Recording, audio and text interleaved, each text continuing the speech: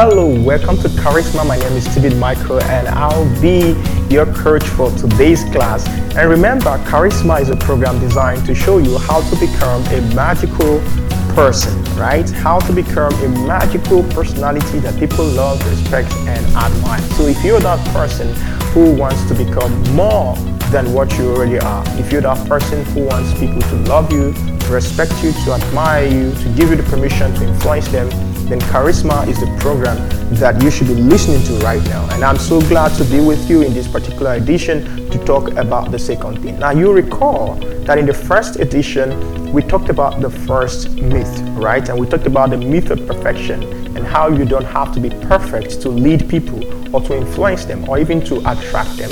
I hope that you've done that you've listened to that particular audio program. If you have not, you still have a chance to download it and to play it because it's very important to put you in the right frame of mind to listen to the second myth.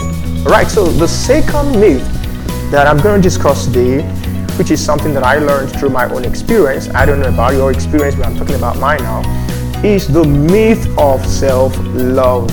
It's what I call the self-love deception, so you might just write it as the self-love deception. So this actually originated from people like myself, popularly known as public speakers or motivational speakers. This idea of love yourself, forget about what other people think about you, don't give a damn about what someone else thinks about you, it's your life, it's your shit, do whatever you want to do with your life and all of that. Now, I had a friend, a very dear friend of mine, many years ago, who treats people like trash. All right, this girl has zero tolerance for mistakes from anyone. When I say anyone, she was so daring, so bold, so authoritative. So she has zero tolerance for anyone, not even her friends, and she's too picky. Did I forget to mention she also snubs everyone unless there's a person in her inner circle who happen to be her friends, and she talks carelessly, right? She talks carelessly, like she can tell you something that could kill you or hurt you, and she doesn't even care. She doesn't care if what she said is going to kill you because that's who she is, right? And anytime that we've tried to correct her, anytime that we've tried to put her through, she's going to say something like, that is me, right? I'm just being myself. That is who I am. It's my life. I don't care what someone else thinks or says about it. That is the way I am. That is what she keeps saying to us. That's what she believes, that being rude and being very, very unconcerned is who she is. Maybe it's her temperament and she doesn't care if that hurts someone else or how other people feel about that. And so that was where I got the idea of the self-love deception. People who love themselves more than they should. And the point here is, so that people don't misquote what I'm trying to say, is that you shouldn't love yourself more than you should. Now let me put that in context. You shouldn't love a part of yourself that is affecting your success and progress more than you should, right? If there is a part of yourself that is not bringing you closer to your dreams, that part of yourself needs to be taken care of. You don't have to love that. Okay, when we say self-love, we're not saying love every shit about your life. You've got to do something to become a better person. That's the point, right? So here is the truth. You are not anything other than what you've made of yourself. A lot of people don't know this, and so they think that this is who I am. No, that's not who you are. That's who you made yourself. Okay, because if you don't like who you are today, you can change who you want to be tomorrow. You can do something. There's always chance for improvement and development, so you can become who you should be and not who you've always been. I want to make a very important point here, please. I need you to pay attention to this because this is very, very important to me. When we came into this world, we did not come in with any particular way of living. Most of the things we do, we learned. Yeah, some of them are genetically driven, which means they are just inside of us. But the truth about it is that we can create who we want to be. We can decide the kind of person we want to be, emotionally, spiritually, physically, psychologically, economically. We can decide the kind of person, the kind of man, the kind of woman, the kind of girl, the kind of boy, the kind of boss, the kind of leader, the kind of executive you want to be. It's totally your choice. You don't have to make it look like you've been programmed to be like this and you don't even care because this is who you're going to be now. Come on, you still have a chance to improve yourself, and that's just the truth. The second thing I want to say is that if being yourself hurts other people around you, then being yourself really sucks.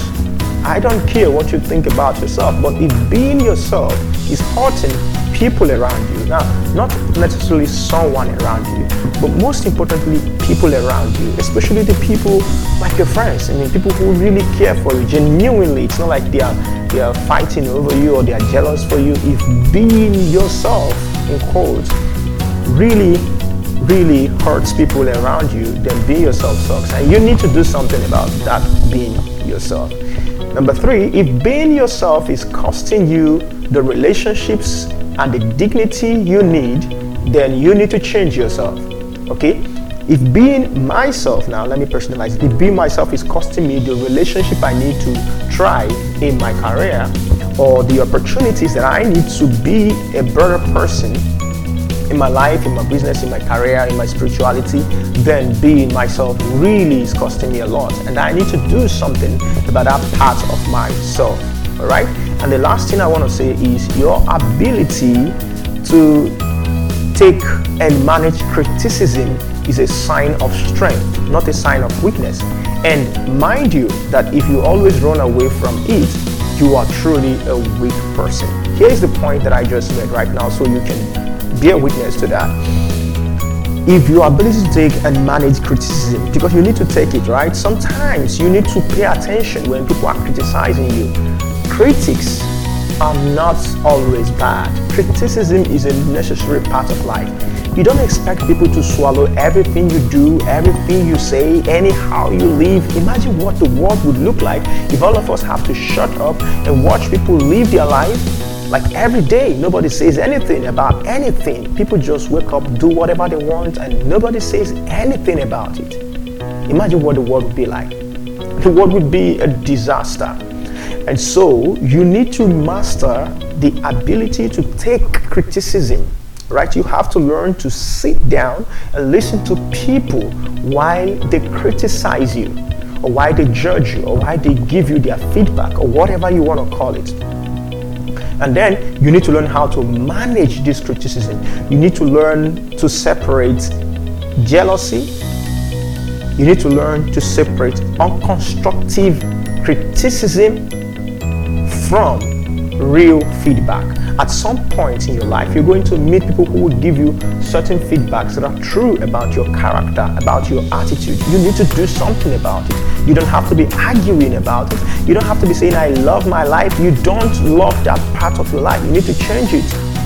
And that is a sign of strength, my friend. It's not a sign of weakness. So as we talk about charisma, about building strength, about building character, about becoming a person of influence, I think one of the greatest things that you need to do is you need to put your self-love in proper perspective. Okay, you need to bring your self-love under real discussion. You need to tell yourself the truth. Do you really love that part of yourself that is costing you your relationship for the past 5 years? Do you really love the fact that you're fat? Especially when you know you can do something about your body and get into shape? Really? Now, if anybody calls you fat, you say they are criticizing your body. Do you really believe yourself in that? Okay, so you need to bring your self-love under real context. I'm not saying you don't have to love yourself. I'm saying you have to love yourself enough to tell yourself the truth when you have to. You have to love yourself enough to improve on your weaknesses, to accept criticism when they are necessary. If you are a snob, if you're a careless person, if you're someone who doesn't take, you take people very lightly, if you're someone who doesn't take your family very seriously, something wrong is happening to your kids and it doesn't bother you, and you say that's the way I am, you have to do something about that. That is a very bad part of you. If you're someone who doesn't value relationships, someone who can take money and then walk out of relationship, if you're someone who lacks manner, if you're someone who play with people's time, if you're someone who lacks dedication, you start something today, you leave it tomorrow, you jump into something else next day, it's not who you should be. You have to discover who you should be. Let me give you this as I come to a close. You have to look at your future in the next 10 years and ask yourself, who do I have to be to get here? And then you have to tell yourself the truth. The person I am today, is it enough to take me there? If it is not enough to take you there, then you have to do something today. You have to tell yourself, this is who I have to be. I have to be this person to be here. For instance, I realized early in my life that for me to be a magnetic person, for me to be an influential person, I have to be someone that people love genuinely, not because of my money or influence or success or whatever, but because of who I am. And because of that, I began to refine myself. I began to redefine certain terms, certain definitions, certain contexts for my life. And I have to work on myself to become someone that people want to have in their circle. That is what I think you need to do. Self-love is great, but let your self-love drive you to improve on your weaknesses while strengthening your strength. Thank you so much for listening to this episode of Charisma, and I'll be going into the third episode. You might just look for the third episode and then click on the link and listen to it and drop in your questions to me as well as I take those. My name is Stephen Michael, aka Dr. Mickey, and I remain your #1 public speaking coach. Bye for now.